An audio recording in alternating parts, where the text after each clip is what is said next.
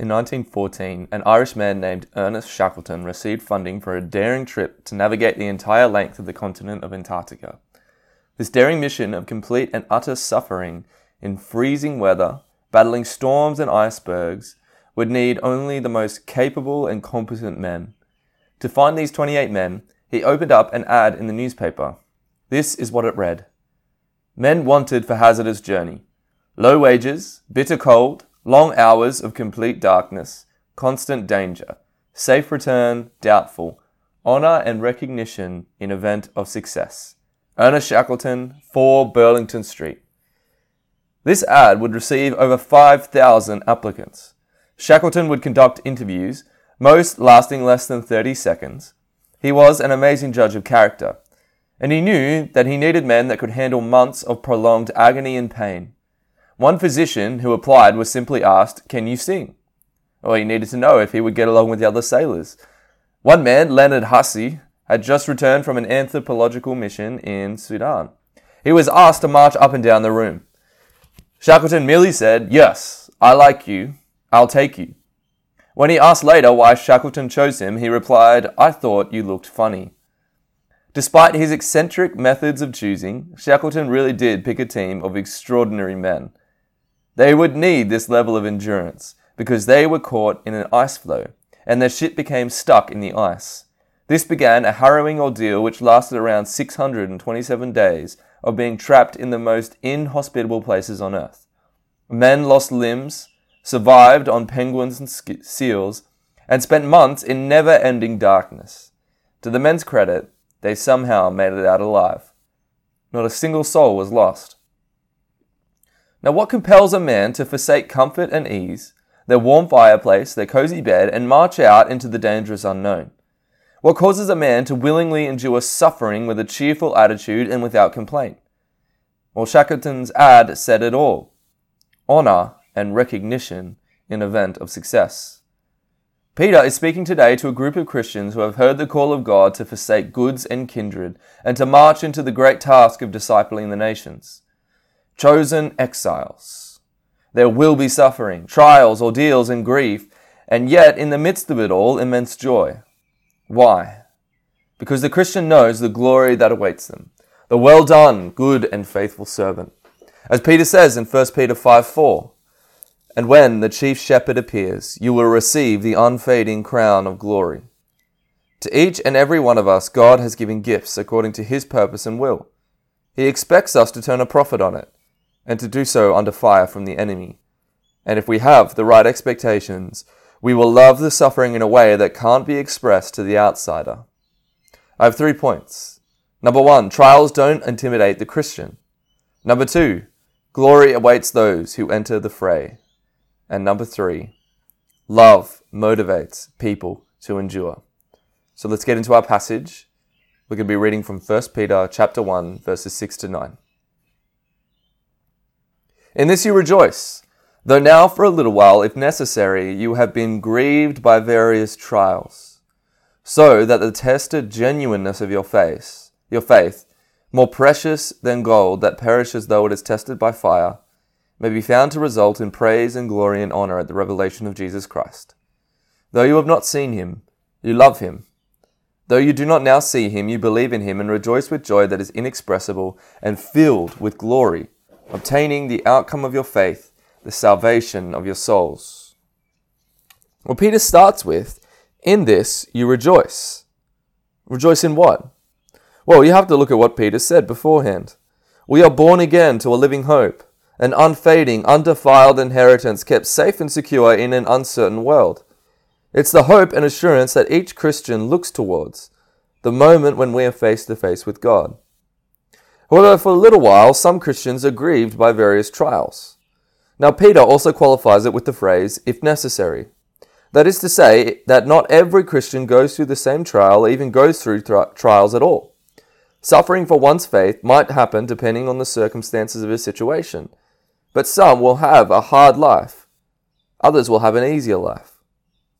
Peter acknowledges that many of these Christian men and women have been grieved. That means brought to sorrow. They have misery, they have distress. These trials take many different forms. For some of these Christians, it might have meant death. For others, it might have meant being disowned by your family, prosecution by the state. Your belongings might get stolen.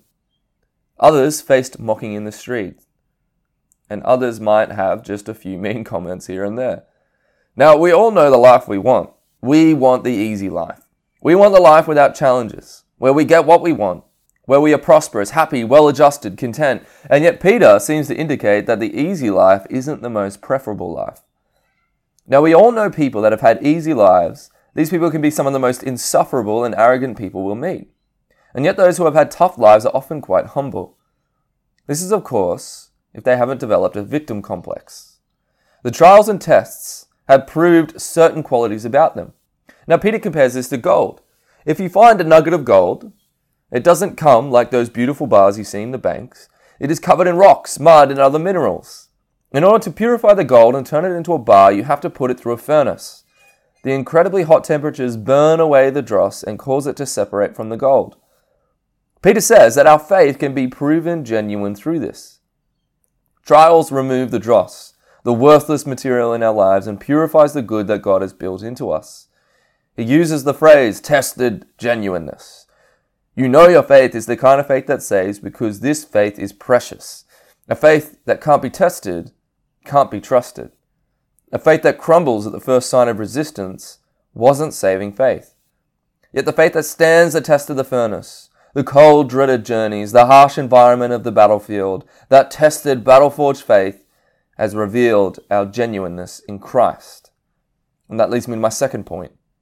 Number 2, glory awaits those who enter the fray. When you sign up for the adventure and challenge of the Christian life, you sign up for the trials and ordeals that come with discipling the nations to obedience in Christ. Now, you can bet that the sinful, corrupt world we live in is not going to give up their futile ways without a big fight. And this fight is the testing fire for the Christian man and woman. When you push back against the kingdom of darkness, you can expect to have a target on your back. The battle starts as soon as you sign up for the kingdom. When you decide to go a different way to your family and be joined to Christ, it might result into some awkward conversations. But in the case of some families, it might lead to deadly conflict. Becoming a Christian in a secular family might get you called names like bigot or all sorts of phobia. And yet, if you became a Christian in Iran or Syria, you might lose your very life. Yet men and women make the decision to follow Christ despite the risk and despite the loss. Why? Because our faith, here in Peter says, may be found to result in praise and glory and honor at the revelation of Christ. This is something that evangelical Christians don't emphasize much. And that's the idea that God will confer praise and glory and honor to those who belong to Him. Now, if you've got good theology, you'll know that one of the 5 solas is soli Deo Gloria, glory to God alone. And that phrase doesn't mean that there is no other glory anywhere except in God. The sun, the moon, the stars have glory. Men are called the image and glory of God in 1 Corinthians 11. But what the phrase does mean is that ultimately all things funnel up to heaven and glorify God. That's why Jesus can rebuke the Pharisees in John chapter 5. He says this, John 5:44. How can you believe when you receive glory from one another and do not seek the glory that comes from the only God? The Pharisees sought the praise of men rather than the praise of God. They wanted pats on the head, awards, recognition, honor, and respect from their fellow men. The thought process went, if men honored them, then therefore God must honor them too. Glory from men is worthless. And yet for Jesus, the approval of God, the only glory that comes from God, is of infinite importance. In the parable of the talents, Jesus tells a story of how talents of gold are given to 3 servants according to their ability. One receives 5, another 2, and another 1 talent. The first 2 servants doubled their talent of gold. And the master says this to them, Matthew 25:21. Well done, good and faithful servant. You have been faithful over little. I will set you over much. Enter into the joy of your master. Peter is saying this. To those who stand firm in trial and push forward with the message of the gospel and make a return to Jesus with their life, those men and women will receive the praise and glory and honor that only God can give. They will receive a well done, good and faithful servant. Now this will happen at the revelation of Jesus Christ, when the books are opened and the living and the dead stand before the Lord. when we stand before the Lord and He praises us for our labors in the kingdom, remember, our good works don't earn our salvation before God, but God does reward those who work their talents and build a return with glory. But we don't care necessarily about this glory unless we first care about God. And that's my third point. Love motivates people to suffer. The Christian doesn't strive merely because they think they will receive praise from God. The Christian strives because they love Jesus. Listen to Peter. Though you have not seen him, you love him. Though you do not now see him, you believe in him and rejoice with joy that is inexpressible and filled with glory, obtaining the outcome of your faith, the salvation of your souls. We seek honor from those we love. Those whom we don't respect nor love, their honor is virtually meaningless to us. The reason the Christian believes in and rejoices in Christ is because they love him. His praise and his honor is more valuable to the Christian than anything else. No gold or silver, no prestige or prominence, no status or comfort compares to the love we have for Christ. Peter, who is an apostle of Jesus, who walked alongside Jesus, is just blown away by how many people love Jesus even though they have not met him as Peter had. As you listen to the language of this letter, you can tell just how dumbfounded he is that these Jews and Gentiles from Pontus and Cappadocia, Bithynia, Asia, Galatia, not only follow Jesus, but love him as he does. They have never seen him in the way that Peter did, but they love him all the same. And they will not be let down. They're obtaining the end result, their salvation, the process of being saved, being rescued from entangling sin, but also rescued entirely from sin into eternity. There is no fear in the Christian of Judgment Day, because Jesus, whom they love, has died in their place. They can have a joy and a peace in a world of turmoil and bloodshed and be filled with glory that comes from God, because they have one thing, Jesus and his kingdom. This hope of life is what drives us forward into the breach. It's what causes us to bring Jesus glory and honor, as we build our lives and families and businesses and cities and politics all into submission and subjection to the one true King, Jesus Christ.